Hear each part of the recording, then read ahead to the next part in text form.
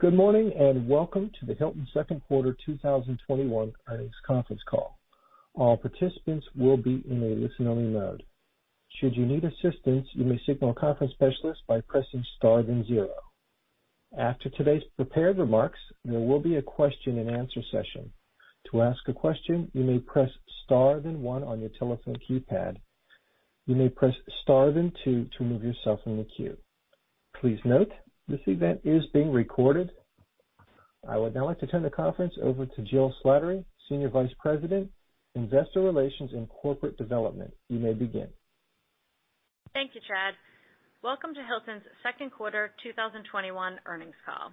Before we begin, we would like to remind you that our discussions this morning will include forward-looking statements.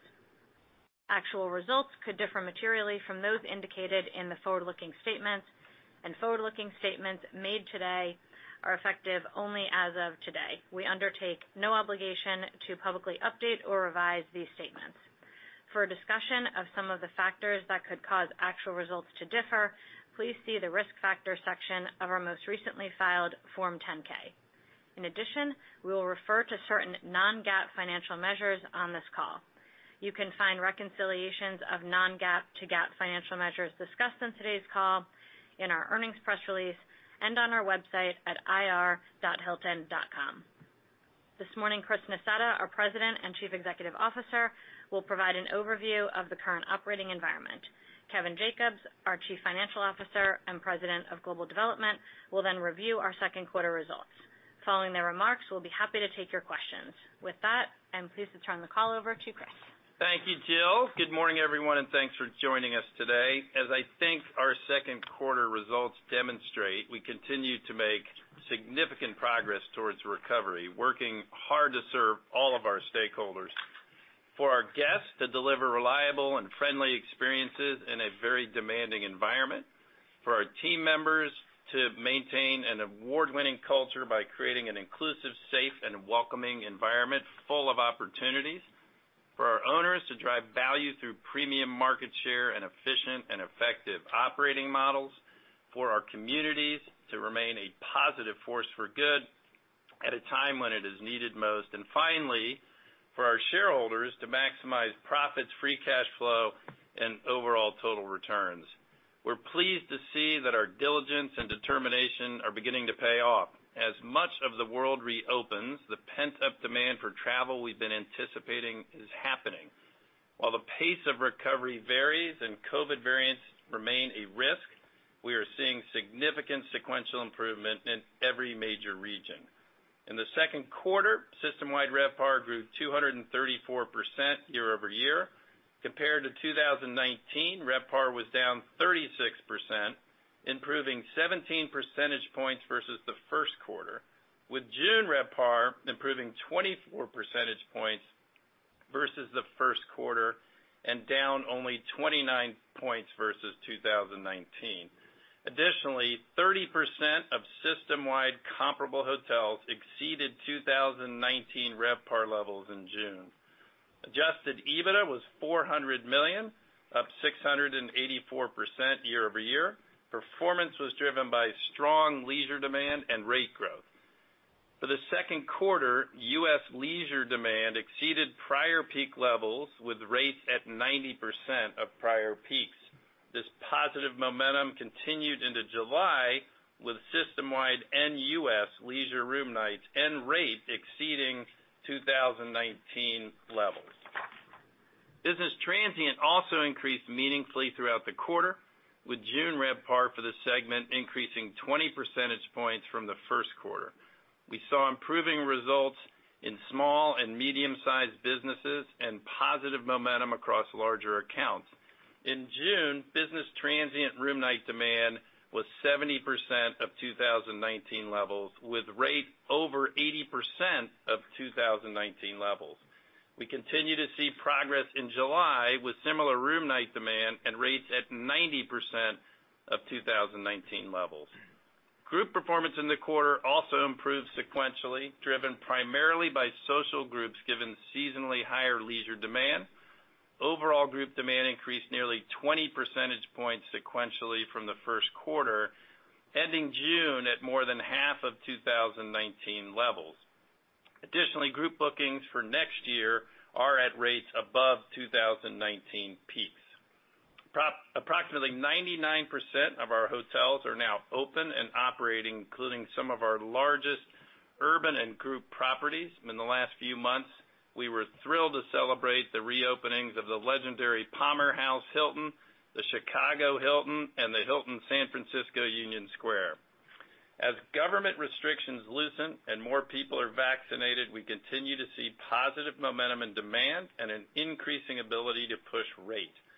For July month to date, system-wide demand is 85% of 2019 levels, with rates equal to 2019. In the U.S., July RevPAR is roughly 85% of 2019 levels, and in China, RevPAR is now above prior peaks. With increasing transient bookings, digital traffic, and group sales leads, we are optimistic about the forward trends.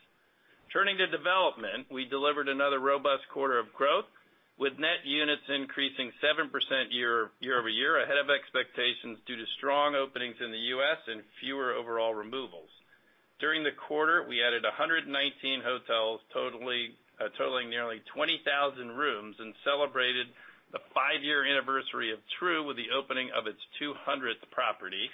With nearly 270 hotels in development, Tru continues expanding across the U.S. and Canada, as well as moving into new markets in the Caribbean and Latin America. We were also thrilled to celebrate the highly anticipated opening of Resorts World Las Vegas last month, marking the first ground-up resort development on the Strip in over a decade. The property features 3 of our premium brands, Hilton, Conrad, and LXR, and adds 3,500 rooms to our portfolio. With expansive meeting and event space, 120,000 square foot casino, 40 world-class food and beverage options, and a concert and entertainment venue with capacity for 5,000 attendees, this spectacular property raises the bar for Las Vegas and delivers on our long-standing promise to return to the Strip. Along with the recently opened Virgin Hotels Las Vegas Curio, we now have more than 30 properties totaling 11,000 rooms across 12 brands in the city. Las Vegas is also the first U.S. market to house all 3 of our luxury brands. Earlier this month, we debuted our premier meetings and events focused brand, Signia by Hilton, with the opening of the Signia Orlando Bonnet Creek. The property will undergo a multi-phase transformation featuring the addition of more than 94,000 square feet of multifunctional meeting and event space designed for an elevated meeting experience. In the quarter, we also broke ground on the nearly 1,000-room Signia Atlanta, scheduled to open in 2023. Our exceptional brands and industry-leading RevPAR premiums continue to drive a high-quality pipeline. In the quarter, we signed nearly 26,000 rooms, up 40% year-over-year, and increasing from our first quarter pace, given strength in the Americas and Asia Pacific regions. We ended the quarter with approximately 401,000 rooms in development, more than half of which are under construction. We had a record number of conversion signings in the quarter, representing 40 hotels and accounting for approximately 30% of our total signings, including the Conrad Chia Laguna Sardinia, the Conrad Shanghai, which will be our largest Conrad in Asia with more than 725 rooms, and the Hotel 1000 LXR, located just steps away from Seattle's iconic Pike Place Market. Further expanding our all-inclusive and luxury portfolios, we announced the signing of 3 beachfront resorts in Mexico earlier this month. The Hilton Vallarta Riviera All-Inclusive Resort, the Hilton Tulum All-Inclusive Resort, and the Conrad Tulum will add more than 1,500 rooms to our existing 70-hotel portfolio in Mexico, demonstrating our commitment to continued expansion across the region and to growing our all-inclusive resort footprint. Travelers will soon be able to choose from an even wider variety of Hilton-branded all-inclusive resorts globally.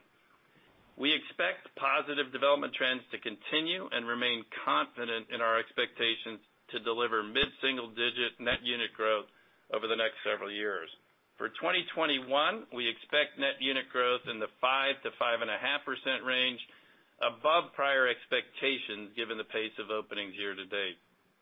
Delivering on guests' desire for more flexibility in their travel experience and solving a long-time travel frustration, last month we launched Confirm Connecting Rooms, a first in the industry. This innovative technology enables guests to easily book and instantly confirm at least 2 connecting rooms.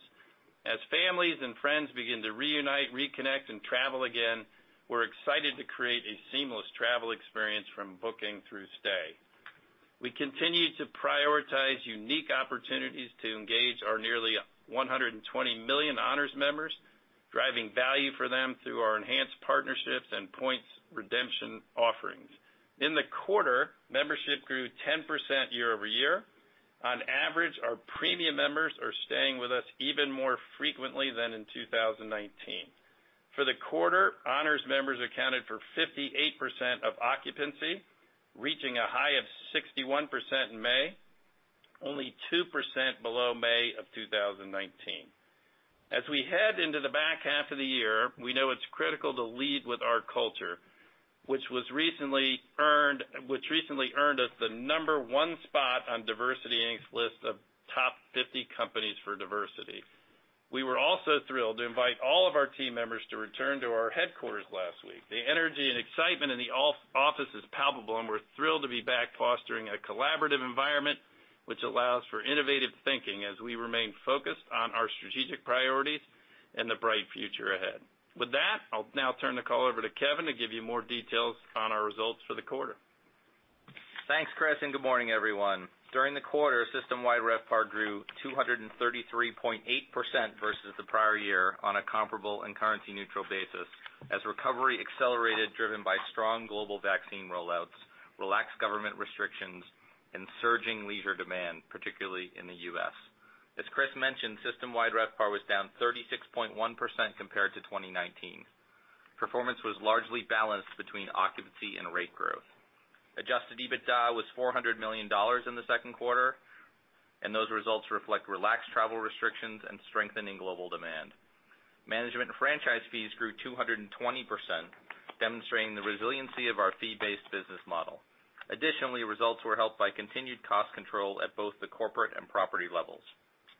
Our ownership portfolio posted a loss for the quarter due to the more challenged demand environment throughout Europe and Japan and related suspensions of hotel operations. Fixed operating costs further weighed on performance. Overall, the ownership segment performed better than expected, largely due to continued cost control. For the quarter, diluted earnings per share adjusted for special items was 56 cents. Turning to our regional performance, second quarter comparable U.S. RevPAR grew 234% year over year and was down 31% versus 2019. Demand improved sequentially throughout the quarter, with occupancy averaging roughly 70% in June. Strong leisure demand combined with improving business transient trends drove rate improvement across the U.S., with weekend ADR finishing June down mid-single digits as compared to 2019 rate, and weekday rates down in the high single digits. In the Americas outside the U.S., second quarter RevPAR increased 390% year over year and was down 54% versus 2019. While limited international travel weighed on overall performance, easing restrictions and strong leisure demand drove improving trends in June. In Europe, RevPAR grew 470% year over year and was down 72% versus 2019. While the region saw month-over-month improvement, rising COVID cases and prolonged travel restrictions continued to weigh on performance. In the Middle East and Africa region, RevPAR increased 287% year over year and was down 35% versus 2019. Performance benefited from strong domestic leisure demand, with a rate now nearly recovered to 2019 levels in July. In the Asia-Pacific region, second quarter RevPAR grew 143% year over year and was down 33% versus 2019. RevPAR in China was down less than 9% as compared to 2019, with rising COVID cases in June temporarily disrupting strong performance trends in April and May. However, as Chris mentioned, China has since rebounded, with RevPAR now trending above 2019 levels. In the rest of the Asia-Pacific region, performance was tempered due to lockdowns in India and continued travel restrictions across Japan. Turning to development, as Chris mentioned, in the second quarter, we grew net units 7%. Our pipeline grew sequentially, totaling 401,000 rooms at the end of the quarter, with 62% of pipeline rooms located outside the U.S. Despite the challenges brought about by the pandemic, developer appetite for Hilton brands remains strong across the globe. As travel restrictions ease, regions prepare for recovery, and owners focus on growth opportunities, development activity and interest is gaining momentum. For the full year, we expect signings to increase in the high single to low double-digit range year-over-year. We expect net unit growth of 5% to 5.5%. Turning to the balance sheet, during the quarter, we fully repaid the outstanding $1.2 billion balance on our revolving credit facility. As we look ahead, we remain confident in our balance sheet and financial flexibility as we move forward into the recovery and move closer towards our target leverage. Further details on our second quarter can be found in the earnings release we issued earlier this morning. This completes our prepared remarks. We would now like to open the line for any questions you may have. We would like to speak with all of you this morning, so we ask that you limit yourself to one question. Chad, can we have our first question, please? Thank you. We will now begin the question and answer session. To ask a question, you may press star then one on your telephone keypad. If you're using a speakerphone, please pick up your handset before pressing the keys. To withdraw your question, please press star then two. At this time, we'll just pause momentarily to assemble the roster. And the first question will come from Stephen Grambling with Goldman Sachs. Please go ahead. Thanks. You gave some great color on NUG, but I'd like to peel back the onion a bit more. Specifically, can you discuss how net unit growth expectations have evolved over the quarter as we look around the world, where your increased confidence comes from across things like brands, adds, deletions, conversions, and how the financing environment is changing as we consider not only this year but sustained growth beyond? Thanks. Yeah, Stephen, thank you. Good question, and happy to give a little bit more color. If you think about it around the world on the development side, I think so goes the recovery, so goes the development is probably the simplest way to think about it. So versus our earlier expectations and why we're a bit more optimistic, obviously, and have raised our outlook for the year is largely driven by what we were seeing in faster recovery in the U.S. and faster recovery in Asia, really China. And I'd say those are sort of the largest drivers. If you think about recovery, that's where, as we suggested in the prepared comments, that's where we see, the steepest slope of recovery. Europe is obviously we knew would be lagging and isn't contributing as much as the U.S. and China is at this point. But obviously our expectation there is as the UK and Europe continue to open, we'll see a meaningful uptick there. So I think it's pretty much that simple. Slope of recovery steeper, more activity on the development side in terms of both signings and openings. People, are back at it and picking up steam on the conversions.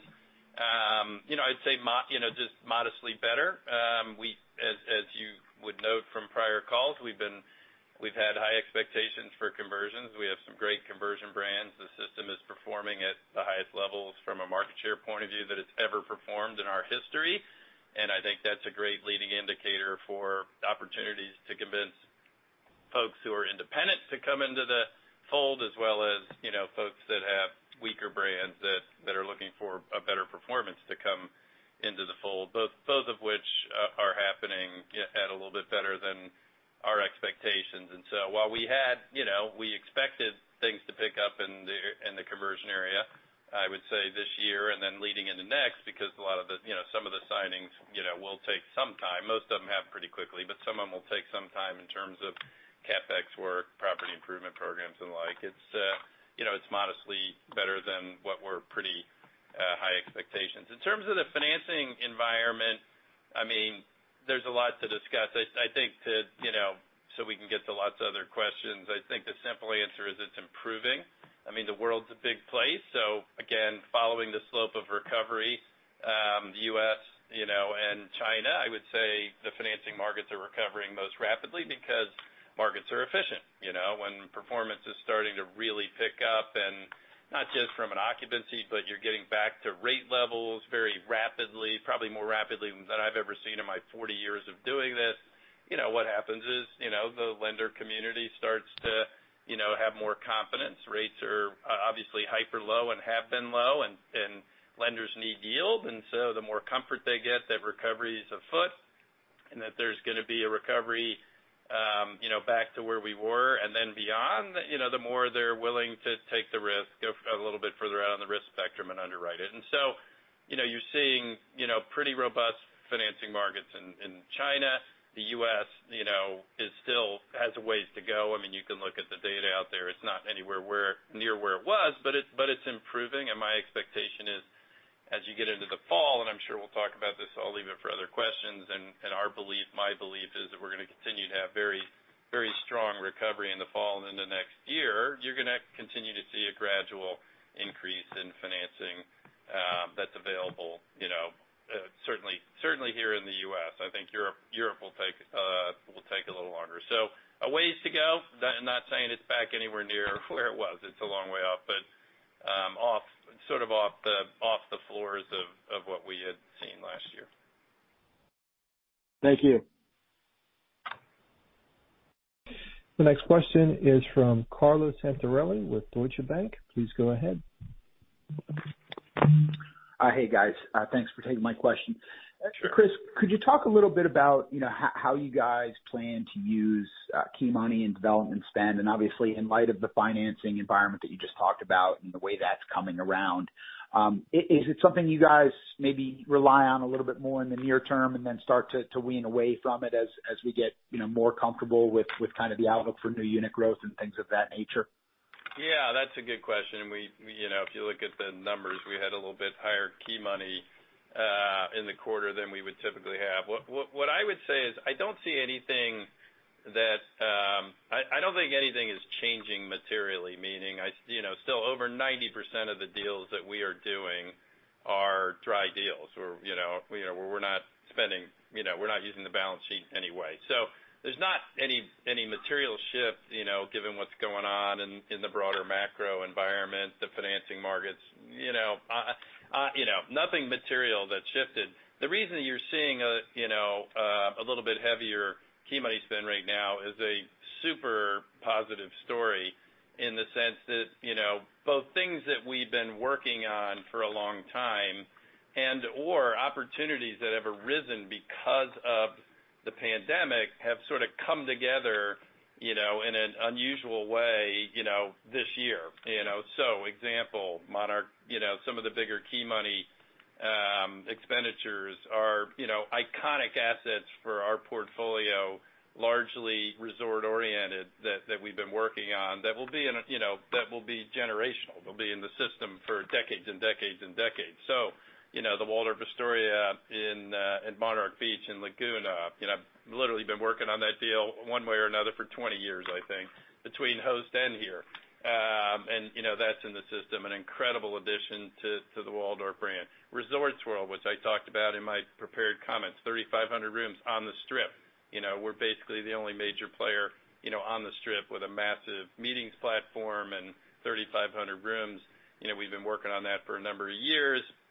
Not a crazy amount of key money, but by any means, but relative to our normal expenditures, significant. And then the deals that I talked about in Mexico, the 3 deals, 1,500 rooms in Puerto Vallarta, and then in Tulum. These are incredible assets that were either existing. In the one case in PV, was an existing hotel that was operating with another brand, and in the case of Tulum, was developed literally over 20 years to get the entitlements with another brand. And because of COVID and what has happened in the industry, presented an opportunity for us, and so that allowed us to enter the zone on hotels that would have taken us a decade to sort of pull together, and in a matter of 6 or 12 months, we're going to have these, purpose-built, incredible hotels in the system. And so, I know a long answer, but I view all of those, and then there's some others that I'm not even mentioning, but those are the big ones as like incredible progress for us in all-inclusive, in resorts, and in luxury. And, those deals just don't come around that often. We're getting a few more of them now, as I said, aided by COVID. So maybe I would say, our spending overall is going to be up probably this year and next year relative to 2020, but 2020 was a depressed year. If you look at it versus our normal run rate, like 17, 18, and 19, honestly, I think our overall CapEx is sort of going to be within the ranges that we would have been. But again, I don't see anything. We don't see anything material. We still think, over 90% of our deals are going to be dry. And when we have these really unique opportunities, even with key money, they're very nice returns for us, and they're incredibly, I think, strategic and important to the system. Great. Thanks, Chris. That's super helpful. I appreciate it. The next question will be from Joe Greff with J.P. Morgan. Please go ahead. Good morning, Chris. Morning, Kevin. Morning, Jill. Morning, Joe. Morning, Joe. Given significant progress we've seen in the operating environment, given your balance sheet and where your leverage ratios are heading by the end of this year, I was hoping you could give us an update on how you're thinking about what you're looking at, which might be obvious, but how you're looking at the timing of resuming capital return. Great question. I figured I'd get it, and I figured I'd get it early, so thank you. I know that's on everybody's mind. And we have obviously, talked a bunch about it. We ultimately, that's a decision we'll go to our board with. We have an upcoming meeting. We've had broader dialogue, but we haven't pinned it down. But I said on the last call that I was pretty confident that we would be reinstituting return of capital program next year. I still feel that way. Obviously, the slope of the recovery is even steeper, so I would say, the update to that would be I feel confident that we're going to do it in the first half of next year. The exact date and time to be determined when we talk to our board. But I think you should read the results of second quarter. You should read the commentary that Kevin and I gave in our prepared comments, plus everything you're hopefully going to get in color to say that we're very optimistic, that we know that we're not, we read the papers. I talk to a lot of people. We're not oblivious to the Delta variant and things that are going on in the world, but we're confident because we think we will power through that. The trends that we see real time are very strong and improving. We feel really good about what's going to happen in the fall, and so every quarter that goes by, I think we feel better and better about where the recovery is going, and so that should ultimately translate into our feeling better about starting to return capital because we'll be generating real significant free cash flow in my mind next year, and we do not need to hoard it. Our belief has always been that, as I said in my prior answer, we're going to be able to keep growing with very little use of our own balance sheet, and so we're going to give it back to folks. So my expectation is in the first half of next year that program will resume, and we'll be having some discussion with our board in the very near future. Thank you very much. The next question comes from Shaun Kelley with Bank of America. Please go ahead. Hi, good morning, everyone. Good morning, Shaun. Good morning, Chris. You mentioned a couple times now just talking about that recovery in the fall, so I was hoping we could dig in there a little bit. I know you're sort of probably right at the cusp of when you have too much color you can actually share on the corporate side, but can you talk about how that is starting to firm up, be it September, October, and what data you have? And then, last quarter you talked a little bit about an exit trajectory for the year of possibly something in the down 30 range, and I appreciate it may be a little early to give an update to that, but kind of how are you thinking about that relative to maybe where we were 3 months ago? Yeah, totally fair question. That's the $64,000 question I think everybody's trying to figure out. So I'll give you, we do have some data points and I'll give you my opinion on top of it. We've obviously seen, as Kevin and I both described in the nuggets that we gave in our comments that you wouldn't find in the press release, we've seen really nice recovery, and that recovery has been across the board. Obviously, most of the greatest strength in leisure, but significant pickup in business travel and significant pickup, while further to go in the group side. And we continue to see that, notwithstanding the Delta variant and all the things going on. Like I got just last night, as an example, system-wide U.S. occupancy was 74%. Trailing 7 days, 74%. That's with the urban market. That's with some urban hotels not even open, and those are in the comp set. And with all of our urban, so all of the urban hotels, obviously the urban environment has been lagging a little bit. So, what that says to you, like last night, if we're running 74%, that's not leisure. I mean, while we have a lot of leisure-oriented hotels, we have a lot of business-oriented hotels. And so midweek occupancies at that level are definitely reflective of business travel being back. And we've seen it, literally, it's funny, sort of post-Memorial Day, I mean, you just saw a shift. You just saw a shift where weekday occupancies went up 10 or 20, on any given night, went up 10 or 20 percentage points. And that was business travel, dominated by small and medium-sized businesses, by the way. But even pre-COVID, keep in mind, 80% of our business travel was small and medium-sized businesses, right? So that's sort of currently what's going on. I know your question is forward-looking, and I promise you I'm going to get to that. I think the trajectory, my own view, and I think the data sort of supports this, is, as you get into August, what's going to happen is you're going to continue to have massive, surge in leisure travel because everybody wants to get out, notwithstanding, again, the Delta, variants and the like. We've not seen impact in sort of consumer behavior from that. So I think you're going to have continued very good strength in the leisure. I do think in August as you always do, you will see business transient fall off a little bit, right? Just because people are going to be, like they always do, they're going to be not traveling for business as much, and going on more vacations, and it's sort of the last hurrah before maybe a lot of people are going back to work, and the kids are finally going back to school and all that fun stuff. But when you get to the fall, and limited, we have limited data, obviously this far out. So this is, I gave you data points that I have real time today. When you get 60, 90 days out, business transient stats, a lot of the bookings haven't occurred. So this is where it gets into my view of what I think will happen. I think you get after Labor Day. I do believe, I'm not a health expert, but I'm talking to a lot of them. I do believe we will have powered through the Delta thing. If you look at the stats on hospitalization and the like, they're really not terrible. If you look at what's happened in the UK, and we're sort of 3 or 4 weeks behind them, the patterns there right now are quite good. The infection rate's down 50% on a trailing 12-day basis over there. So, I think there's a lot of reason to be optimistic that we sort of power through that.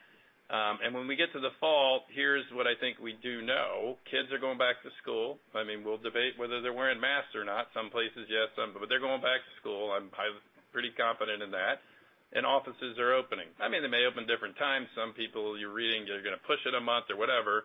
Obviously, I said we're open. We're open and operating here at all of our headquarters. But you're going to have, people back at work, which means with kids in school, with babysitters and with people in the office, you're going to have more propensity to want to travel. And when we talk to customers, again, I can't give you the booking data because it's too far out, but when we talk to customers, anecdotally, it supports all of that, when you get into the fall, people are going to be traveling. There's both pent-up demand, of things they've been needing to do, and then there's just demand generally to, for folks to be able to run their businesses. And so I think as you get into the fall, you're going to see the natural reduction in the leisure, as we always do, because now kids are in school. They weren't last year. Kids are in school. People are back at the office. They don't have as much time to go on vacation.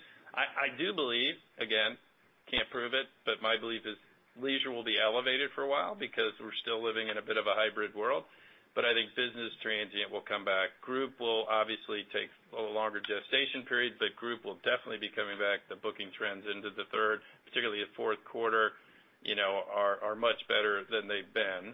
And, I think we're motoring forward. In terms of, last time, I believe I said that I think we'd be back to sort of 70%, by the end of the year, of 19 levels, and obviously I feel better. So while we're not giving guidance, so I'm not going to do it, we're not ready to start doing that. There's still enough uncertainty where we want to wait. We do forecasts, okay? I mean, we're not. It's not Camp Run-Amok here. We are looking at our numbers, and I'd say our view is, demand levels. Probably, RevPAR levels are probably in the U.S. and globally somewhere circa 80% versus the 70 I thought in our current thinking. Demand levels, probably back to 85%. So, we're getting there, and again, much steep. I said last time, recovery's been much steeper than we thought. I say it again today. Just things have been coming back more quickly than we would have thought. We knew they'd come back. Obviously, you all know I've been optimistic about the recovery, but it's even better than I would have thought. I think one of the most surprising things, although it shouldn't be to any of us, because as I kid our team, the laws of economics are alive and well. And the most surprising thing is how quickly rate comes back. But that's just demand, right? We're pricing demand. We're being really smart about it. But I do believe when we look back on this recovery, the most unusual thing relative to any other period in my almost 40 years of doing this will be just the rapid return of rate. Thank you for all the detail. Yep. The next question is from Smedes Rose with Citi. Please go ahead. Hi, thanks. I just wanted to follow up on that. Hi. I wanted to follow up a little bit on that. I think in your opening remarks, you said that your group bookings are trending greater now in 2022 than they were in 2019, which I think is a pretty big positive increase sequentially from what you mentioned on your first quarter call. And I was just hoping you could maybe talk a little bit more about the composition of those groups and, what you're seeing on the rate side and maybe just kind of a little more color around, folks' willingness to book group at this point. Yeah, great question. Still building. What I said is that all of our bookings for 2022 are at rates that are greater than 2019. So to be specific, rate. I didn't say volume. Volume's still a bit off, just because it takes time to build the book. So my expectation is we get closer to next year and into next year, later in this year. Particularly when you get past this Delta wave, and then for the year will be a barn burner year, but bigger than anything we've ever seen in the year for the year, simply because people have to meet. It takes time to plan it. They want to sort of get through their budget season before to know how much money they have. But I'm not worried about the volumes next year. Again, they're not where we were at 19. They're close, but they're not there, but the rate's above. And so, what I've been saying to our teams is, be really careful. There's going to be a monumental amount of demand. We don't want to give it away. We want to make sure that we're pricing. Even though we're not at the volumes now, my expectation very strongly is it's all going to fill in. It just takes a little bit longer, given what the reason for this recession being a health issue and sort of getting through the final stages of that, in my opinion, is required before you really get the momentum on the volume. And so that's why rates are up, is because we're being super disciplined, recognizing that there's a limited amount of meeting space. There's going to be a gargantuan amount of demand, and we can be a bit patient, I think, given what's going on. Great. Thank you. The next question is from Thomas Allen with Morgan Stanley. Please go ahead. Thanks. So on net unit growth, you've obviously seen some great progression in terms of your guides, and you gave some helpful color earlier. But do you think you can get back to the 6 to 7% unit growth you were putting up pre-COVID, and if so, when? Yes, I do. And, I think it's probably sometime between 23 and 24, Kevin? Yeah. Kevin's also head of development, so, I want to make sure he has before I commit him. Yeah, I think it's sometime in, 23, 24. Probably more 24. Probably more 24, just because you got to get through the, if you look at starts last year, if you look at the progression, you'll see when we're done. Last year we were down in starts. This year we'll be down modestly, not nearly as much as last year in starts, and I think that's the bottom. And then I think next year we'll be ramping up in starts, and I think if you just play that through, that's what gets us in the mid-single digits for the next sort of couple of years, 2 or 3, and then I think you're back in business in the 6 to 7 range. Yeah, if the average construction time or gestation period in the pipeline is 2.5 or 3 years, you've got to be 2.5 or 3 years past the bottom before you get back to your old run rate. Helpful. Thank you. And the next question is from Robin Farley from UBS. Please go ahead. Great. Yeah, I wanted to ask about the pipeline as well. You mentioned that conversions were, I think you said 30% of signings.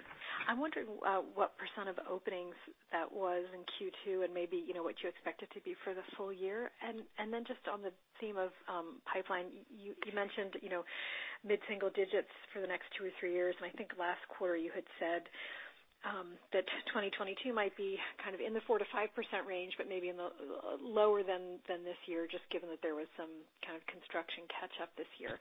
So I'm wondering, with the higher unit growth rate here in 21, does that carry through to sort of continued acceleration into 22, or in fact is it bringing forward some things you thought would open in 22 that kind of bring forward into 21, and so maybe we'd still see that slightly lower rate, closer to 4% next year than the 5 for 22. Thanks. Yeah, Robin, thanks. All good questions. I think I've got it all. I'll try to go in order. I think on the conversion front, openings were lower. I don't remember the exact percentage, but they were circa 10% of openings for the quarter, and that was just timing. I'd say last year we were sort of 19-20% of openings. I think this year it'll be that, or maybe even a little bit higher, given sort of the number of signings we had in the second quarter. And so I think that's a good way to think about it. And look, we are doing more conversions. Very happy with the conversions in the second quarter. Really nice mix between hard brands, soft brands, conversions from independents, conversions from other brands regionally. So very happy with that. But that said, our pace of deliveries of new builds is going up as well. So it's sort of hard, it's a little bit harder for that percentage to move. And of course, that's all baked into our outlook. The idea of, I'll do the third one next, the idea of 22 being affected, not as much. I mean, I think 22 is going to be about what we expect, maybe a little bit of timing, pull forward, replaced by a little bit more conversion. So 2022 is about the same as we thought. And then, yeah, you picked up on, we said 4 to 5 for the next several years. We were not pointing to any one specific year when we said 4 to 5. And now we're saying mid-single digits, which of course 4 to 5 is mid-single digits. So it's about the same, but I think what you're hearing is a little bit more optimism about the future of net unit growth given what's been going on lately. Oh, great. Thank you very much. Sure. The next question is from Richard Clark from Bernstein. Please go ahead. Hi, thanks for taking my questions. Just wanted to ask your sort of opinion, your thoughts on labor shortages in the U.S. There's been some commentary around drops in service levels. Obviously, it's across the whole industry, but how much truth is there in that? Or is this working the other way? Are you actually being able to realize some sort of bigger efficiencies by working with less on the hotel side level? Yeah, thanks, Rick. It's a great question. Labor shortage is a real issue. Probably the single biggest issue that we're dealing with. It is definitely not just for Hilton, but all service industries and manufacturing and a lot of your supply chain issues that you're reading about every day. All of this is sort of interconnected to not having enough labor. At a high level, I think it will largely resolve itself over the next couple of quarters, in the sense that I think there are a lot of complex reasons behind it. Some of it is obviously health. People still don't feel like, particularly with the Delta variant now, that they should go back to work. Some people because they're worried about their health. As I already mentioned, we haven't had kids in school, so we don't effectively have daycare. The women in the workforce are where it's been most dramatically impacted because they have to stay home to take care of kids. And then some of the government programs that were really important last year, in the depths of this crisis, aren't as important right now when there's a ton of opportunity for employment. And that is, unemployment insurance, the federal top up, but that goes away, in early September. So I think when you get kids back in school, we get past, these late, hopefully the last wave with Delta, and unemployment insurance goes away in the early fall, I think you're going to start to see a significant easing of the issues, on the labor side. In terms of what its impact on margins, given that we're able to, while there are service issues all of us are having, we're obviously working awfully hard to deliver great service, and I think, we are doing a very good job given the difficult circumstances. We are doing it with less labor, and so ironically, given demand and given the ability to price the demand, margins are in many cases unbelievably high because you're getting effectively rates that are consistent with what you had before, and you can't get the labor, so you just have less cost. That obviously is a temporary thing. You're going to have more labor, ultimately in the hotels. Having said that, long term, we've done a bunch of things in the crisis in terms of testing and learning on different ways to change the operating model, particularly as it relates to housekeeping and food and beverage, and then a whole host of other smaller things where we think we can deliver a great experience for our customers and do it more efficiently. And so I think when it all gets, flushed through and we're on the other side of this and through the stresses and strains on the labor issues we're talking about, I think we have developed a plan to have higher margin businesses,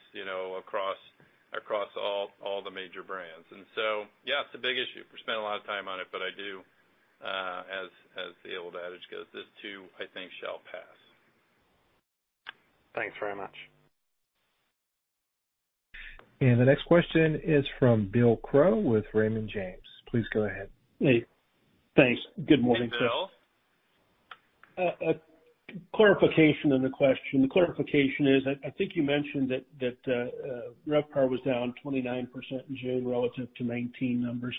And did you say that it was going to be closer to 20% down in the fourth quarter as we pivot to business travel? Yes, that's a clarification. The question, I guess, goes to your discussion about rate being the biggest surprise.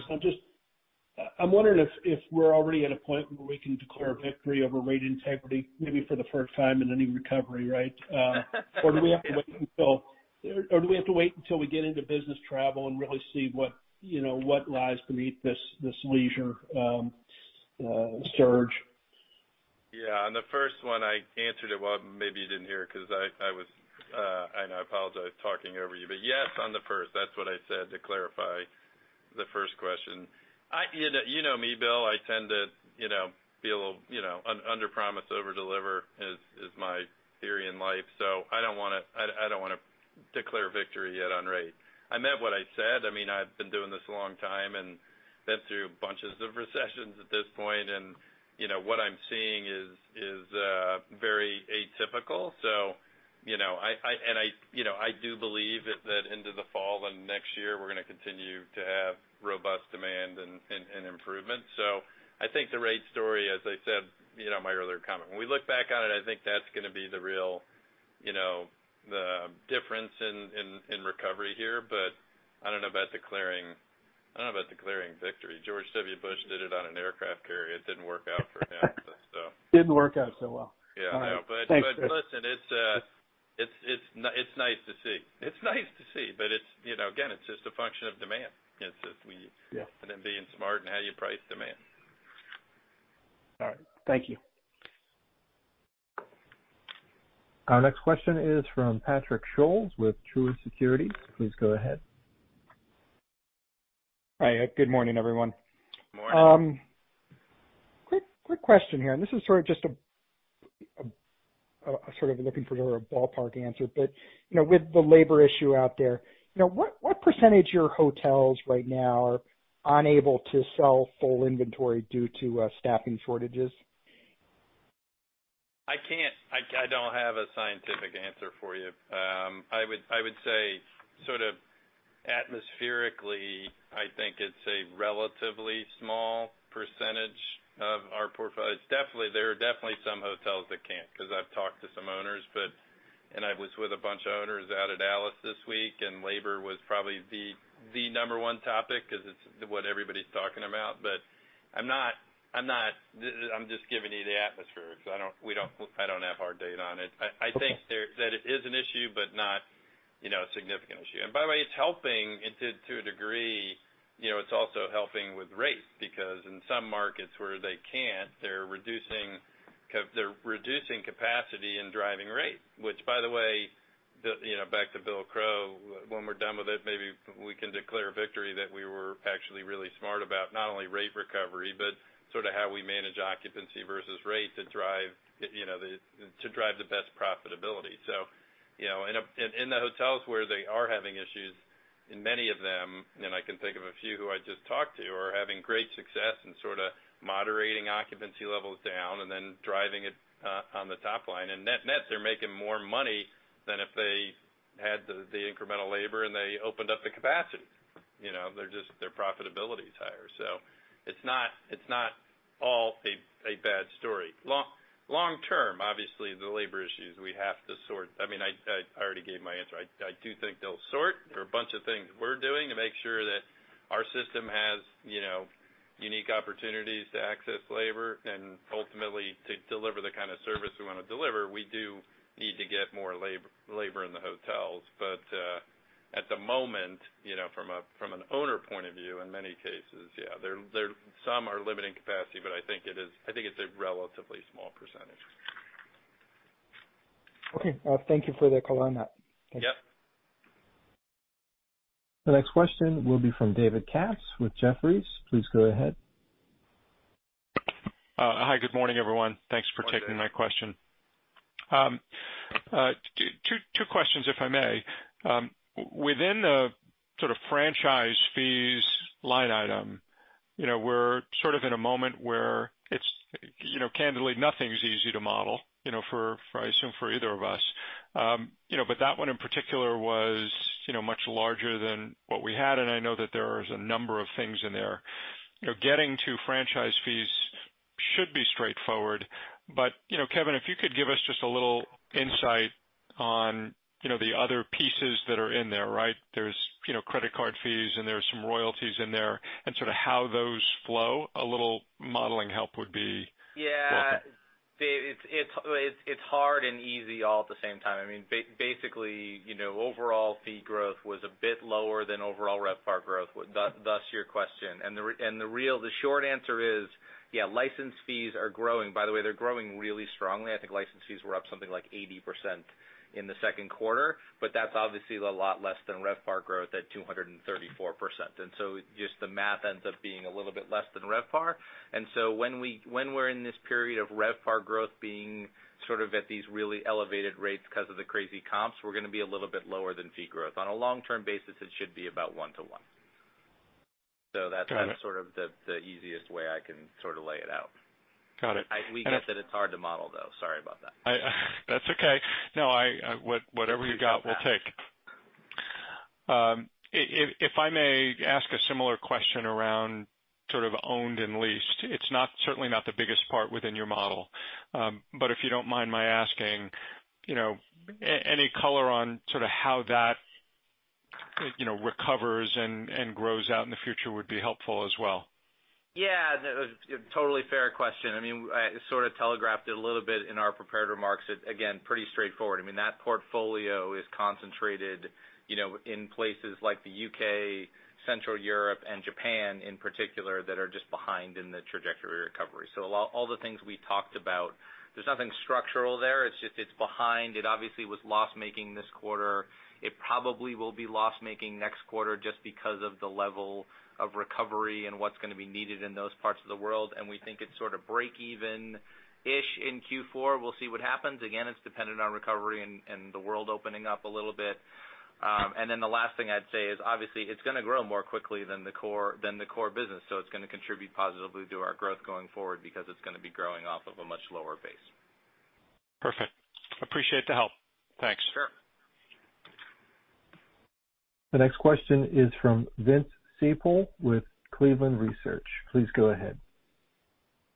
Thanks for taking my question. I wanted to come back to the Honors contribution, which sounded really high. I think you said around 60%, which is maybe a few points under 2019. And that's all while business transient is still, I think, 30 points off. I think that usually over-indexes to brand direct. So just curious how you think this direct contribution evolves through the pandemic. Usually there's a narrative that OTAs take share, but it seems like your direct business is really impressive. How do you think it evolves over the course of the next year? Yeah, well, over the next year is probably harder to judge. Over the next several years, obviously our objective is to continue to enhance the value proposition for Honors such that, as I've been saying for a long time, you're sort of crazy not to be a member of Honors. You get all the technology, you get a little bit of a discounted rate, you get the points, you can use the points to shop on Amazon, buy a concert ticket at Live Nation, go travel the world and get rooms or food and beverage or a spa treatment or whatever. It's very much an opportunity to sort of create value. And if you're not an Honors member and you're staying with us, you're sort of silly. I mean, just because you're effectively giving away value, and so that happens to be true. Obviously, we've been trying to over the years, as I've talked about many times on these calls, sort of go high and low. Make sure that for our most frequent travelers, it's a really relevant program. Which I think we've done, but infrequent travelers as well. And that's probably been what's most game-changing for us, and I think has helped us sort of over the last 5 years lead the industry in percentage of occupancy represented by loyalty, which is we've made it relevant to somebody that travels 2 or 3 days a year and not just 60 or 100 days a year, because it's it's a currency effectively, and there's a value proposition that works for them. And so being specific about it, we want to continue that. I mean, my own view is, we were running in the 60s, but pre-COVID. My goals are much higher for that pre-COVID, and I'm not letting up. I mean, COVID, set us back, but I think COVID also provided opportunities. And as you pointed out, in May, we were effectively only a couple of points different than we were in 19. Why would that be when our core travelers not back? Well, I think it's two things. One, in May and June, our core travelers started to come back. Number two, we worked really hard in how we sort of shifted our upper funnel and lower funnel strategies for marketing to attract customers into the system that were traveling during COVID that weren't our core customers. And so we were able to get a bunch of those folks to say, gosh, I would like to be an Honors member and sign up, and then realize this is a really good value proposition. So the whole thing during COVID has been to basically say, let's go really hard after the customer that maybe wasn't our core, wasn't an Honors member, make sure they really understand the value proposition, and then keep them in the system. And then when our core customer comes back, obviously we believe we've got a great value proposition they understand. And when you put one and one together, you hope to get three. And so the objective would be not to get back to where we were, because that wasn't the objective pre-COVID. It's to get significantly beyond that. Now, why? Because we believe it's a better experience for our customer. Like the better the value proposition, the happier they are, the better experience with the technology, the happier they are, From an ownership and system point of view, we lower our distribution costs. It's the lowest cost distribution channel we have. So for all the right reasons, we want to continue to build very direct relationships. And my belief is when you wake up in 2 or 3 years, while COVID has, obviously been a difficult time for everybody in the industry, including us, I do think it afforded us an opportunity to accelerate some of those efforts. Thanks. Ladies and gentlemen, this concludes our question and answer session. I would like to turn the conference back over to Chris Nassetta for any additional or closing remarks. Thanks, everybody, for the time today. Obviously, we covered a lot of territory, and you can probably tell from my comments we're obviously pleased with Q2 relative to where the business has been industry-wide and the company. And we're very bullish about, while we know there are risks out there, not oblivious to that, we think those are all, reasonably manageable. We're very bullish about not just the second half of the year, but very bullish about recovery as we go into 22 and beyond. Appreciate the time, and we'll look forward to catching everybody up after we finish our third quarter. Take care. Have a great day. The conference has now concluded. Thank you for attending today's presentation. You may now disconnect.